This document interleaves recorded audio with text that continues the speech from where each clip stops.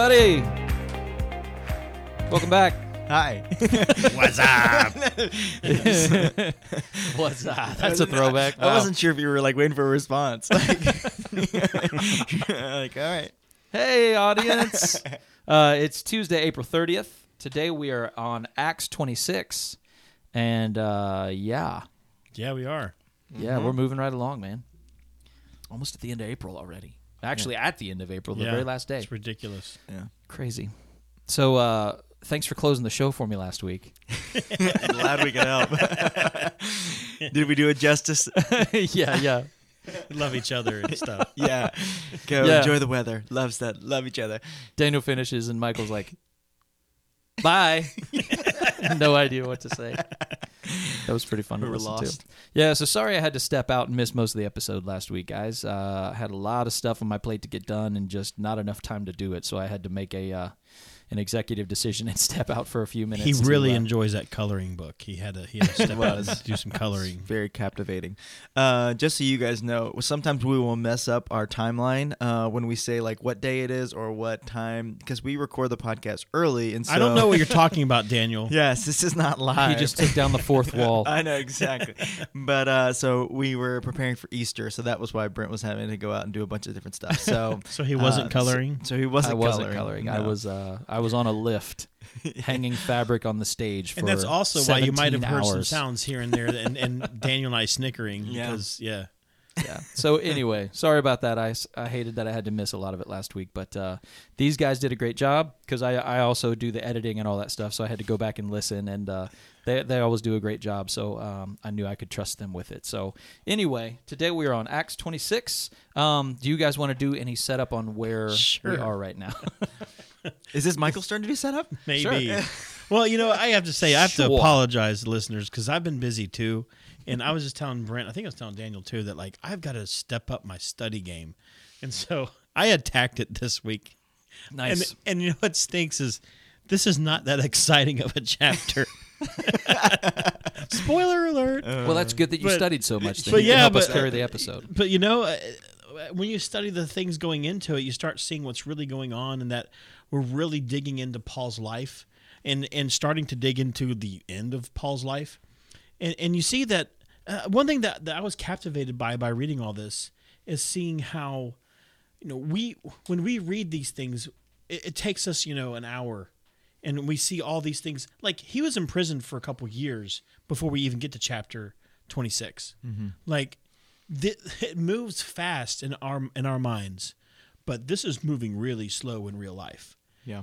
And so Paul is dealing with a lot of stuff. He's getting tried by one crew and another crew, and it just keeps happening. And so, but one thing, we'll see what we notice about what actually happens when he gets tried. But just keep in mind that Paul really hadn't done anything wrong. Yeah. And an interesting thing that Luke does with telling this in Acts is he chooses parts of the story that this is the first time I noticed it this year, that it really parallels the story of Jesus. I just find that really interesting that Luke does that. Yeah. To be honest with you, I don't quite understand why, because it feels like really bold to tell, Paul's story very similar to Jesus' story. But he does, because Paul moves. He goes back to Jerusalem, knowing what would happen if he would go there. Mm-hmm. And he's tried, and so. But that's an interesting thing that we're seeing the end of basically the start of the end for Paul. Mm-hmm. Yeah, and that this is a long road that he's taken to get here, and it's kind of a sad story. But yet we see this awesome stuff that Paul does through this, and we'll talk about that when we come back from reading the scripture. Yeah, you talk about prison. So many times in the Bible, like it's like light speed through their time in prison, which I'm sure to them felt like the slowest parts of their lives. Mm-hmm. I bring that up just because I was listening to a sermon about Joseph yesterday, and they were actually talking about how his story is a bit similar to Jesus as well, where with his brothers he chooses grace over revenge and all that kind of stuff. And they were talking about, kind of jokingly, about when he was in prison, and the two cellmates that he had both had dreams that he had to interpret, and one was, hey, the king's going to come, or the Pharaoh's going to come get you tomorrow, and he's going to restore you as his cupbearer. And the other one was like, hey, he's going to kill you. So then he got killed, and the cupbearer got restored to his thing. But Joseph had said, hey, when you go, don't forget me, Yeah. Well, zip through the story like that, but for Joseph, Yes. it's 2 years or something before he's like, oh, hey, Pharaoh, you had a dream. I remember this guy in prison, and it just seems so fast. But yeah, it was like 2 years of his life that he had to wait. And with Paul, thanks, buddy.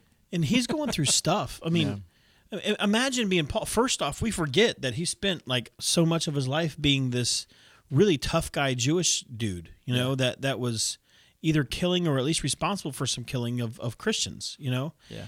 We zip through that part of his life, and then he starts preaching to the Jews first. We forget that since we know him as this great preacher to the Gentiles and arguing on their behalf and all this, but, just interesting. That wasn't like a day or two. Mm-hmm. I mean, he's traveling to synagogues and basically getting shut out. Yeah. So yeah, Paul's life is just interesting. Yeah. All right. Well, let's find out more about it right now from the Dwell app. So Agrippa said to Paul, "You have permission to speak for yourself." Then Paul stretched out his hand and made his defense. "I consider myself fortunate that it is before you, King Agrippa, I am going to make my defense today against all the accusations of the Jews, especially because you are familiar with all the customs and controversies of the Jews. Therefore, I beg you to listen to me patiently.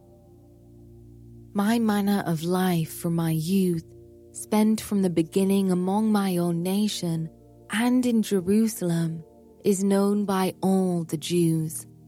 They have known for a long time, if they are willing to testify, that according to the strictest party of our religion, I have lived as a Pharisee, and now I stand here on trial because of my hope in the promise made by God to our fathers, to which our 12 tribes hope to attain as they earnestly worship night and day. And for this hope I am accused by Jews. O King, why is it thought incredible by any of you that God raises the dead? I myself was convinced that I ought to do many things in opposing the name of Jesus of Nazareth, and I did so in Jerusalem.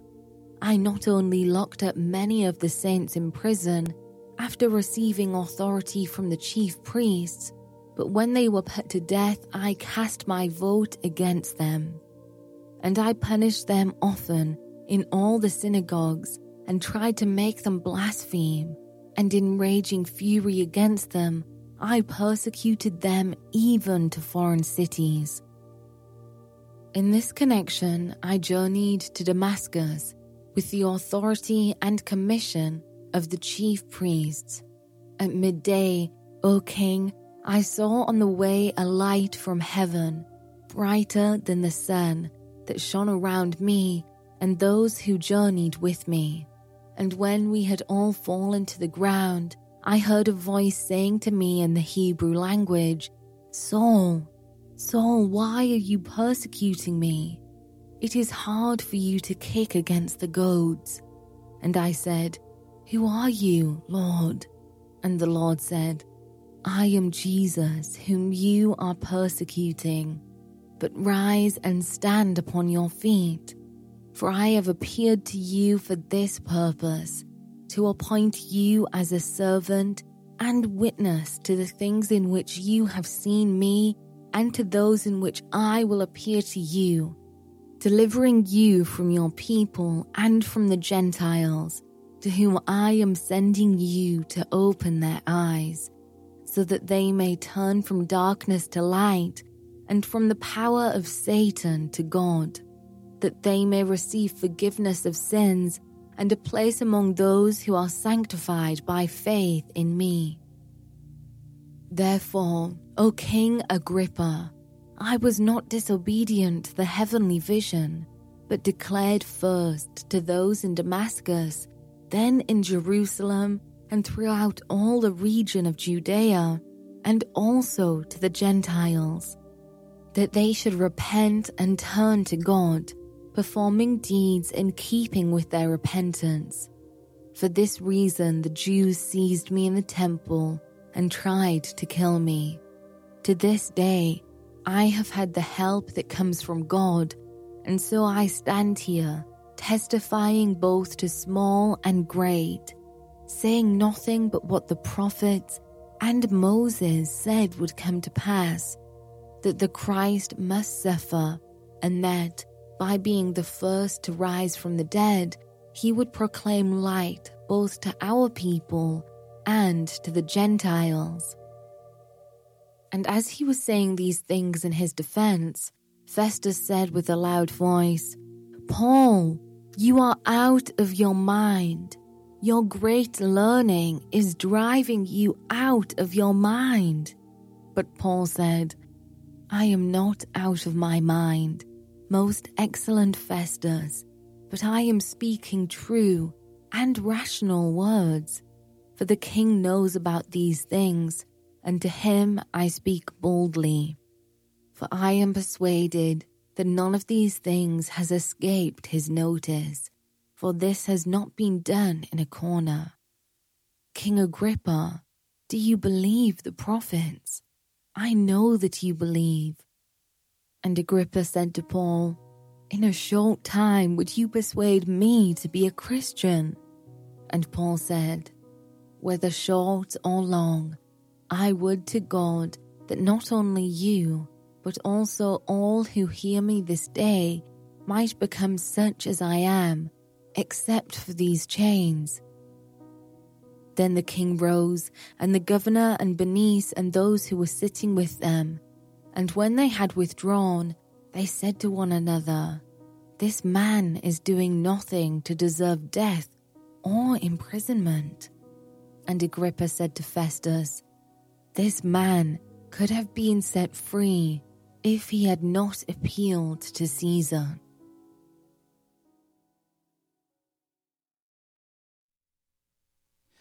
All right, that is Acts 26 from the Dwell app.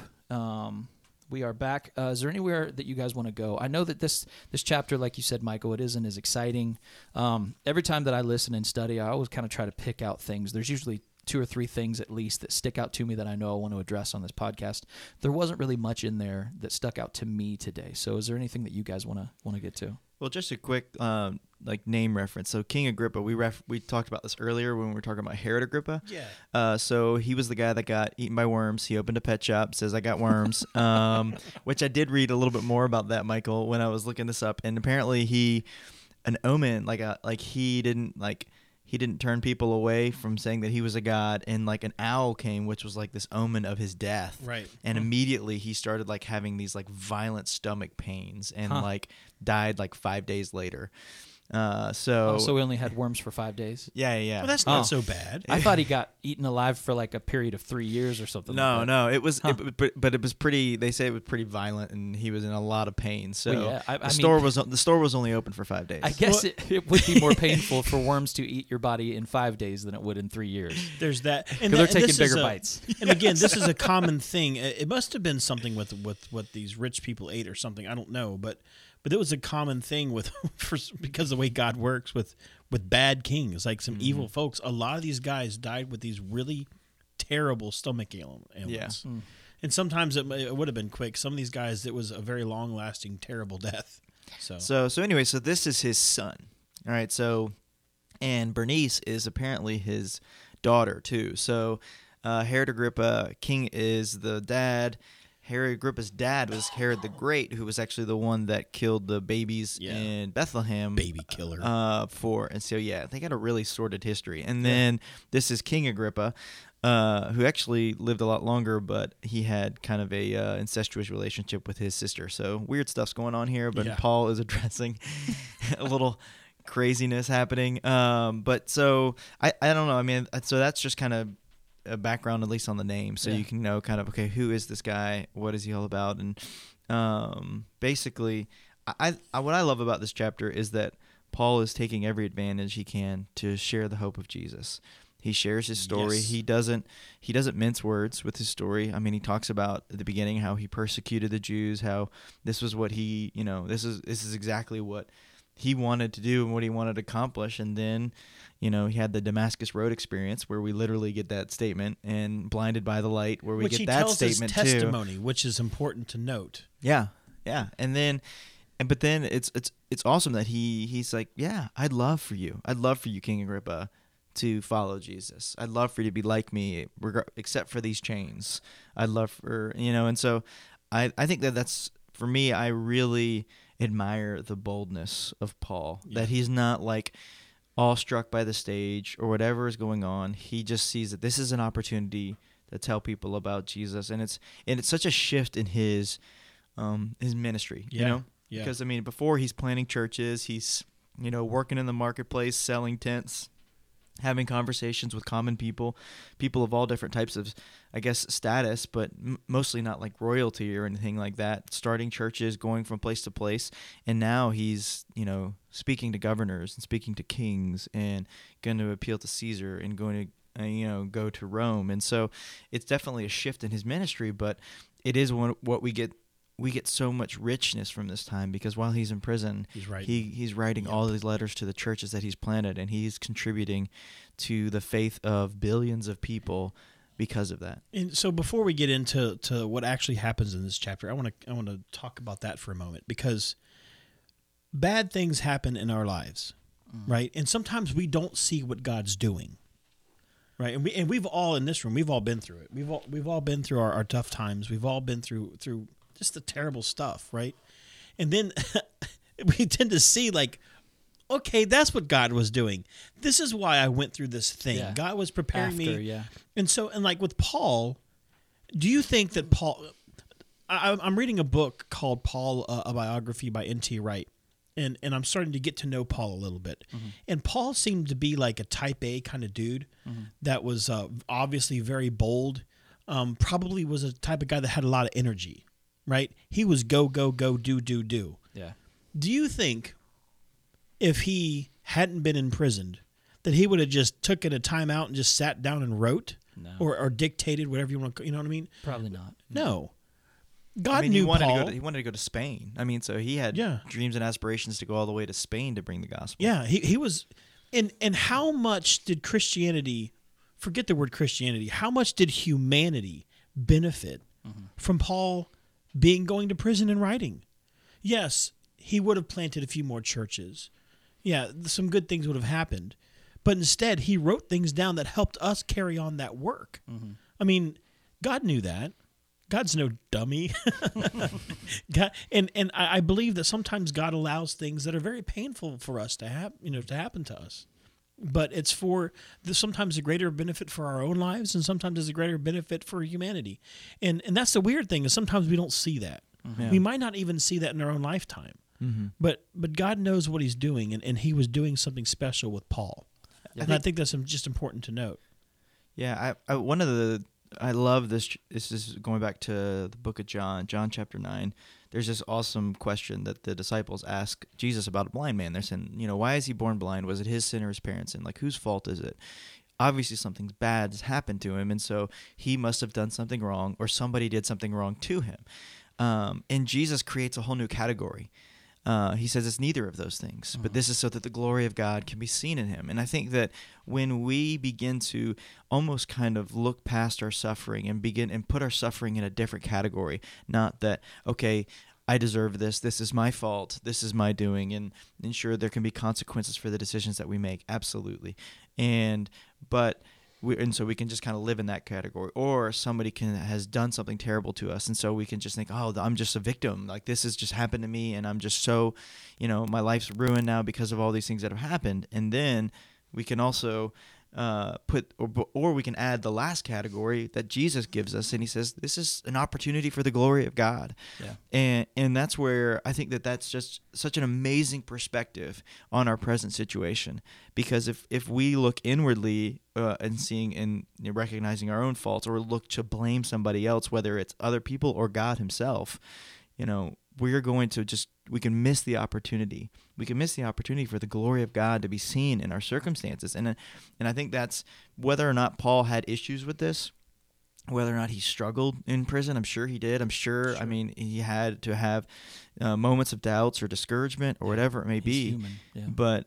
But I think that he had that kind of extra glimpse where he was able to see beyond the circumstances and still have hope that God was going to do something amazing through him. And I'm sure he had no clue when he was writing to these people. He was just writing to encourage the local church, and not now. He writes to encourage the worldwide church for generations. This chapter is an example of that. This chapter is an example of taking an opportunity that you didn't have to take. Because keep in mind, this reads very much like Paul being on trial.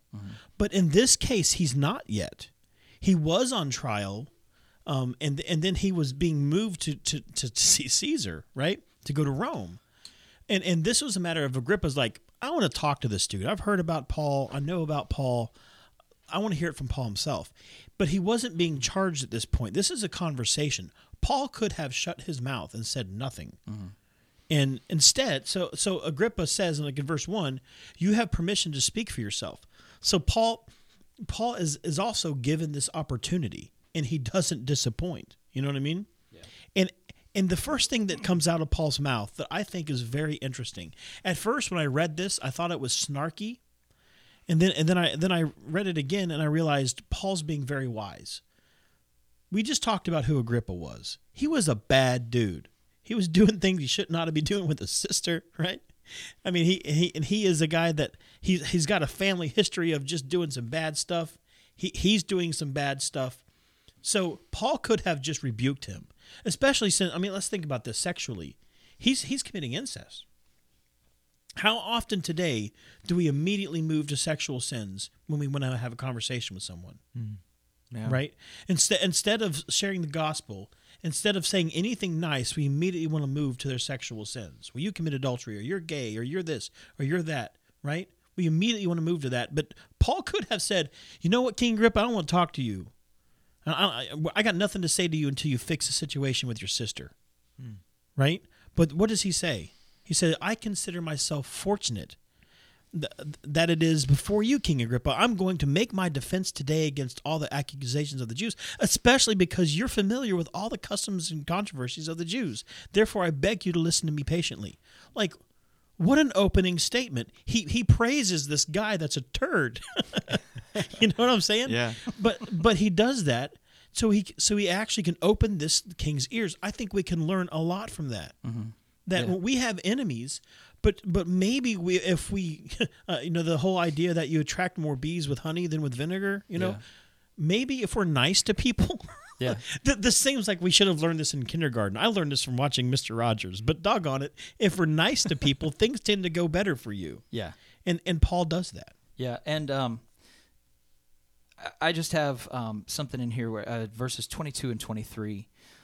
Before I get to those, I wanted to say real quick, the beauty, from what I'm learning, the beauty and the magic and the amazing, just awe-inspiring part of Christianity is, and you guys might be able to help me out with this because we're all kind of sci-fi nerds in here, but there's a movie that I saw, and I can't remember what it is, but they talked about flipping a coin to choose something, and someone talked about the coin landing on its edge, and it created a third option.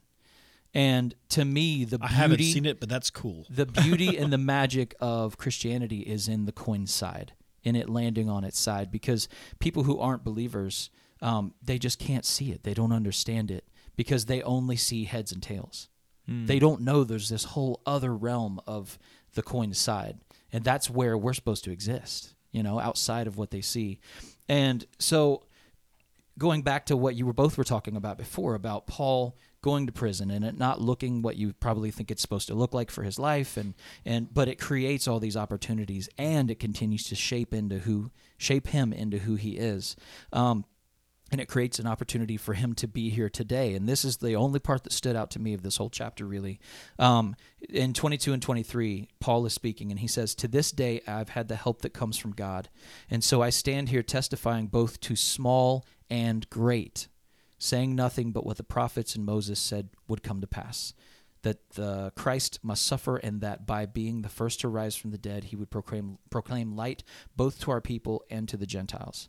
Had he not been in prison, had his life not taken this path, one, he wouldn't have been shaped into the person to say these right things at the right time, but he also wouldn't have been put in front of this group of people of both small and great for this to be included and recorded in this for us to see today. Yeah. That's all in the side of the coin, something that we don't expect, something that we don't see, and something that is, to me, one of the most beautiful things about our faith and about the way that God works. Man, that's good, Brent. That's awesome. It's like, all right, guys, be kind and love each other. And, drop mic moment, right? Oh gosh, and I think you see that Paul is just always honorable and kind in the things that he even rocks. Because even Festus, after he says this, is like, "You're out of your mind, dude. You've been, your great learning has driven you crazy, basically." And Paul's like, "I'm not out of my mind, most excellent Festus." Like, he's even like, just even in that moment where Uber respectful. Yeah, exactly.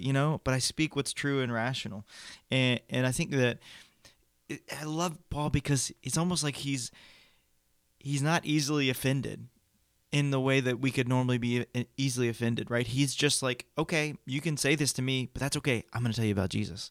And I love that because it's almost like you don't have to go through that filter of making sure that people like me or making sure that I'm well received or something like that. That doesn't matter to Paul. He's just like, this is the hope that we have, and this is every opportunity.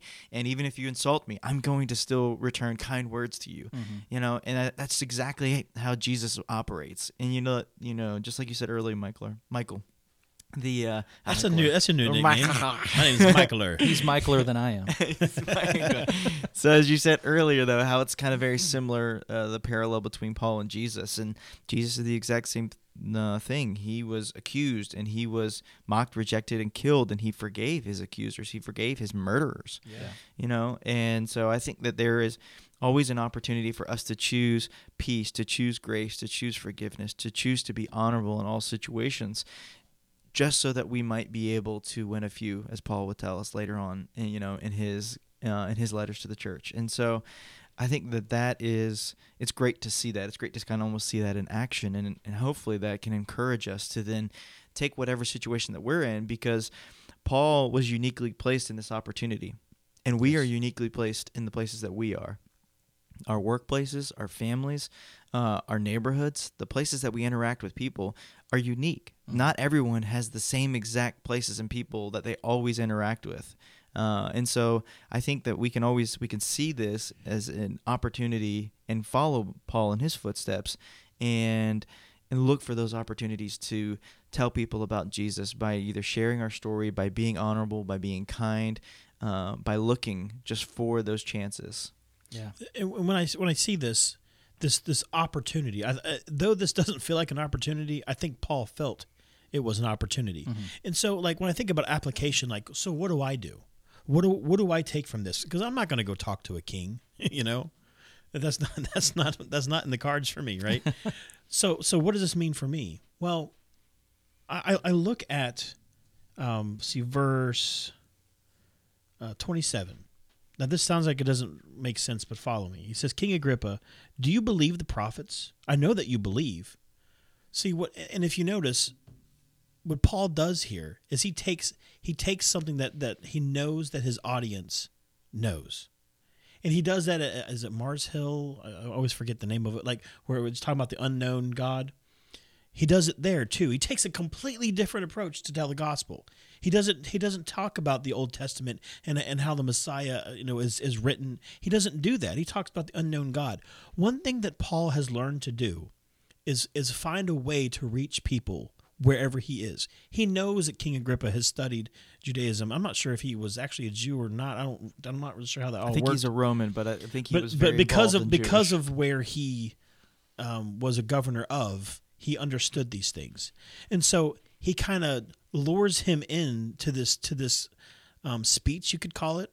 He lures him in by things that he's already interested in. Mm-hmm. So how can Daniel, how can Brent, how can Michael, how can you, listener, how can we talk to people and lure them into the message of Jesus where our audience is. Yeah. Not where you are, but where your audience is. How can you reach them where they are? And I think the first thing, again, I know that I'm being repetitive, but the first thing is he's kind to people. Yeah. I'm glad you went back here. I have something I want to add. He's to it not off-putting. He's kind to people, and then he reaches them where they are. Yeah. Well, one thing that I see a lot of people do, especially on social media, but a lot of people in general who are believers, we're supposed to speak truth in love, right? We're supposed to speak truth to the world, but we're supposed to do it in love. And I see a lot of believers out there who get in conversations with people, and they say things in a very condemning way, but they say, but I'm saying it in love. But I think there's a difference. Like that fixes it. I think there's a difference in speaking the truth to people and putting them down in a condemning way and thinking, I'm doing this because I love you and I need to put you in your place. Yeah. It's not our job to put people in their place. I believe that it's our job to speak truth to them, but actually in love, as a friend would say to you. Like, look, I know that that's what you're doing, but you shouldn't be doing that, and here's why. But I'm still your friend. I'm still a sinner myself. I'm coming from a place where I'm relating with you one-to-one, and we're going to talk about this truthfully and honestly, but still be friends in the end of it. And I see tons of people just condemning people and judging people and saying, hey, I'm speaking truth in love. That's what I'm doing. I'm called to do this, so this is how I'm going to tell you about this. And I think that does nothing but turn people away. Well, go ahead, Michael. Do we believe in the Holy Spirit? I mean, I know I asked that question rhetorically, but I mean, think about it. Who convicts sin? Does Daniel convict people of sin? Mm-mm. Does Michael convict? No. The Holy Spirit convicts people of sin. Yeah. So if you're lost, the Holy Spirit convicts you of sin. If you are a Christian, you have the Holy Spirit within you. Mm-hmm. Who convicts you of sin? If you have a good relationship with God, then the Spirit convicts you of sin. And the way the Spirit can work is if I have a sin in my life and the Holy Spirit's convicting me, right? Mm. But the Holy Spirit moves through Daniel. And Daniel feels convicted for me. And he comes to me like, and normally the way this works, because I've been there, when you feel like you need to tell someone and correct them, it normally comes out of a place of not like satisfaction. Mm-hmm. It comes out of a place of, oh boy, okay, I got to talk to Daniel.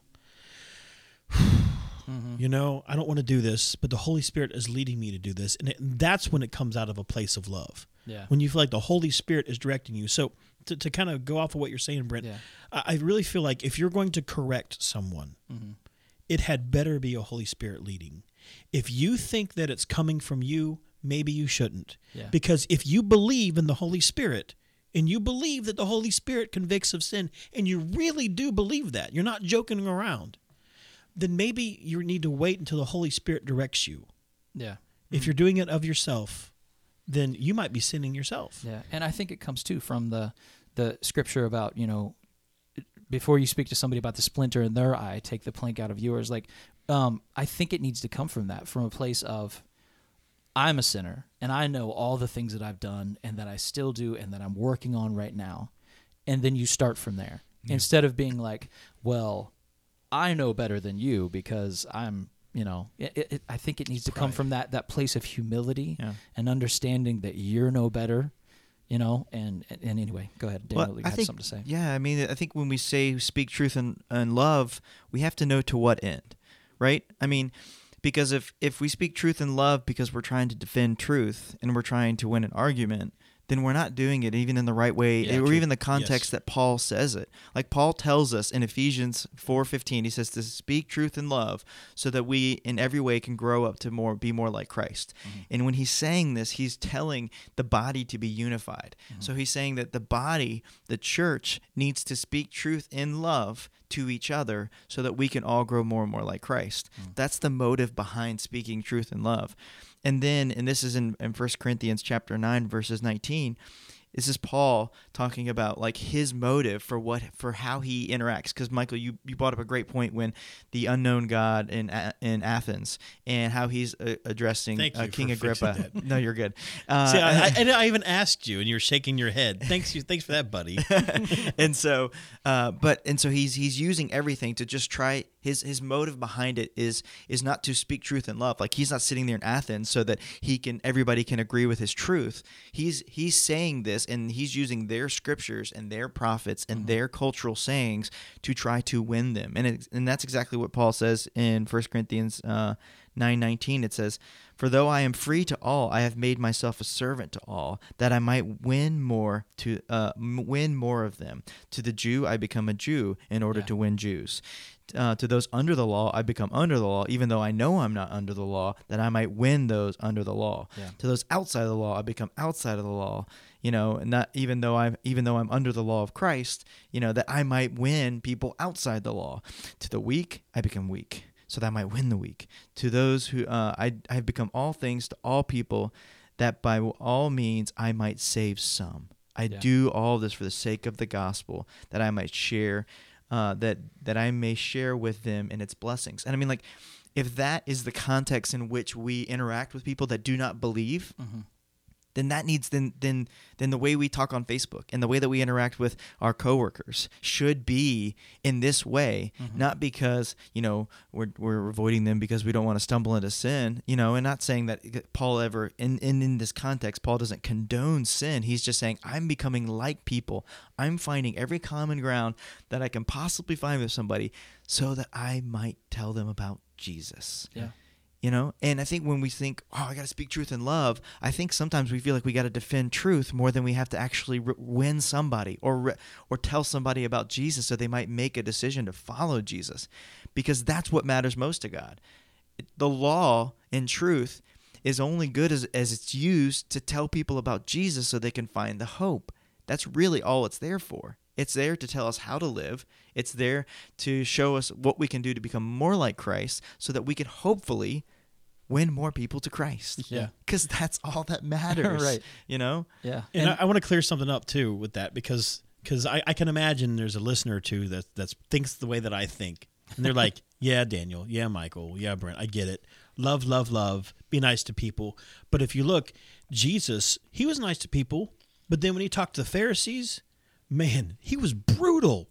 And Paul, if you move, I was looking through and I couldn't find which chapter, but if you move back, when he talks to the Pharisees and Sadducees, he's brutal to them too. In fact, he kind of really, it was kind of funny how he does this. He knows that the Pharisees believe in a resurrection and the Sadducees don't. So like he starts stirring it up and he starts talking about the resurrection because he was a Pharisee. So he kind of likes get them fighting with each other. And like, I forget who it was, like the high priest or whatever, he kind of says something disrespectful and they're like, that's a sin. You can't say something disrespectful. Like, oh, I didn't know that he was in this position because he's not acting like it. You're like, you're like, come on, man. So I can hear the question like, okay, yeah. He's being all nice to King Agrippa, and he was nice to Felix, and he's nice to all these dudes. But like when he talks to the Pharisees and Sadducees, he's brutal. Something you got to keep in mind, we were talking about speaking to your audience. We're talking about like with the unknown God, and we've talked about how he's spoken a kind of a Jewish language to people that understood Judaism. He did those things. When we're talking about the Pharisees and Sadducees, something that's kind of a weird part of their culture that we don't understand is they argued. That's how they presented things. If you went into that crowd soft, you wouldn't be heard. Yeah. They were their culture. They were loud, and they argued, and they like if you were being sarcastic and being kind of brutal, that would almost put a smile on their face because that's that's the way they did stuff. Like the perfect example I have for that analogy from my experience for today is contractors, like construction contractors. I worked at Home Depot for 8 years and dealt with them every single day. And if you didn't have a thick skin and learn how to speak up for yourself and get used to a ton of profanity, you were going to be completely offended. You had to learn that that's how they operate and how they talk to each other, and had to learn how to operate within that to be effective with them. And then you could win them over and be their friend. And then all of a sudden they liked you and trusted you and they weren't mean to you anymore. Same kind of thing, in my opinion. Yeah, they like wit. They like being kind of savage, and that. So Paul kind of had to do that, and so did Jesus. Yeah, and I think one of the things that I think that you find that stark nature with people that are preventing others from experiencing Jesus. Paul was never was never hard on the Athenians for their ignorance, but he was hard on the Pharisees because they knew better, Yeah. and they were persecuting not only the believers, but they were so stubborn to the gospel, and they were preventing people. That's what Jesus was so upset when he was like, "Whoa!" when he did all his like 7 woes to the Pharisees. One of the things is like you prevent people from being, from encountering the good news of Jesus. You prevent people from going to heaven because of your rules and regulations. Yeah. And that's why, I mean, I can imagine why that would make him so frustrated, because people are the most important thing, and they were elevating law and tradition over people to prevent people from meeting God. And so I think that's why that just drove him just absolutely nuts, which makes sense, Yeah. At the end of the day, or at the end of this chapter, I guess. And at the end of the podcast. Sure. Something that what ends up happening is we see that they say this man is doing nothing to deserve death or imprisonment. And Agrippa said to Festus, the man could have been set free if he had not appealed to Caesar. So the way that Paul acts here, how appropriate he is, how he understands his situation, he won them over. Mm-hmm. Now, they may not have converted, but he won them over. They found that he was innocent. Now, he still had to go to Caesar, but these two were like, yeah, Paul's fine. You know what I mean? Mm-hmm. I don't know. I didn't study after this, so I don't know what ends up happening with these two. But, I mean, I can use my imagination. What if a seed was planted? What if one of these guys, actually ends up converting later? I mean, we don't know. Yeah. Someone knows. Someone will be like, "No, Mike, these guys." But you get the point. Yeah. The way that we act plants seeds. We may not always get the conversion, but the way we approach people can be a seed planting thing. As you guys know, in the mornings, I teach Chinese kids. Mm-hmm. I sent Brent and Daniel a video of me with one of the kids this morning, and I can't say the name of Jesus there. Mm-hmm. I'm recorded. I'll get fired for one instance of that. So I can't even sneak it in and just try to risk my neck, because it just won't work. So what I do is I love on these kids. These kids, their parents, they know who I am. They see my degree and stuff in my bio, so they know that I'm a Christian because of things that are on my bio that I'm allowed to have up there. So I love on these kids, and the point I'm making is that I might not ever get a conversion in there. I won't get a conversion. But maybe one of these kids, because of the way that I treat them with the love of Christ, maybe that plants a seed in their hearts. Yeah. So if we can love people, maybe we can see the result. Maybe we won't see them, but maybe Jesus will see the results later. Maybe these kids will see the results later. Maybe kings will see the results later. Yeah. I think one thing that's also really interesting at the very end is that they say that he could have been set free, if he hadn't appealed to Caesar. And it's almost like one of these like hindsight 2020, like, man, if only he hadn't appealed to Caesar, we could have set him free, right? And but I love it because God is just using this circumstance. Yep, sure is. And for me, there's so much in our pasts that we would want to change, that we would, man, if only it would have done this way, it would have been better this way. But I think what's cool is using that side of the coin, or that third category, and saying, this is an opportunity for the glory of God. You can't go back and change that situation, but you can also go forward now and respond in a way that's going to bring God the glory. I think this chapter is awesome because we get to see Paul giving this testimony. We get to see the love that he uses, and I think we can really apply this to our lives and the way that we interact with people. Yeah, absolutely. So we appreciate you being here with us and growing with us, and we ask that you guys just have a great day and a great week and bless each other. But for now, I want to ask Daniel to lead us out. All right. Lord Jesus, I just thank you so much for this time that I get to hang out with my brothers, to talk about the Apostle Paul and your amazing work that you did through him to impact so many people, not only in his generation, but countless generations to come, including this one. So, Father, may we just be encouraged that the more and more we give you access, Jesus, the more and more we give you access, Holy Spirit, to our situations, whatever they may be, that you would use us for your glory. You would use our workplaces, you would use our families, you would use our interactions with our friends and in our neighborhood, that we would just take these moments to tell people about the love of Jesus and the hope that we have, in hopes that we might be able to win a few. Help us to find common ground. Help us to be understanding, to be kind to people, to be honorable and be respectful, Lord, just so that we might be able to show and be good representatives of who you are, God, because you love everyone and you have forgiven everyone. You've given people the opportunity to experience your salvation and your forgiveness and your love. And so, God, may we be billboards for that, for our generation, for our neighborhoods, for our communities, for our families, God, wherever we are, God. May we just live in a way, God, that shows that you are Lord of our lives and that you loved us so much, and so we need to love others in return. We love you, Lord, and we thank you for this time. Amen. Amen. So, guys, that's going to wrap us up for another episode of the Weekly Impact Podcast. I hope you guys enjoyed today's episode. I hope that this is something that is continuing to enrich your lives and help you grow spiritually. So please spread the word. If you want to go to iTunes or anywhere else that you're listening to us through, if you're on Android, it's probably through Stitcher. But anyway, if you would go and give us a review and a like and a share, we'd appreciate that. You can always find us on Facebook at the Weekly Impact Podcast Facebook page. You can find us through the Elevation Community Church page as well.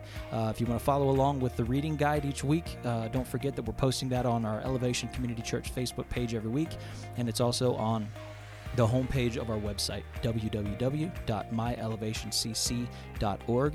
You can find it there, and it's also on, if you're coming each Sunday to attend in our church here, it's on the welcome card each week, so you can take that home and use it as a bookmark through the week. So anyway, as you can tell, we're doing everything that we can to try to help you guys stay on track with the weekly reading and to be able to be on point with us here on Tuesdays as we go over the daily chapter. Until next week, for Daniel, Michael, and myself, we just thank you so much for listening, and we will talk to you next time.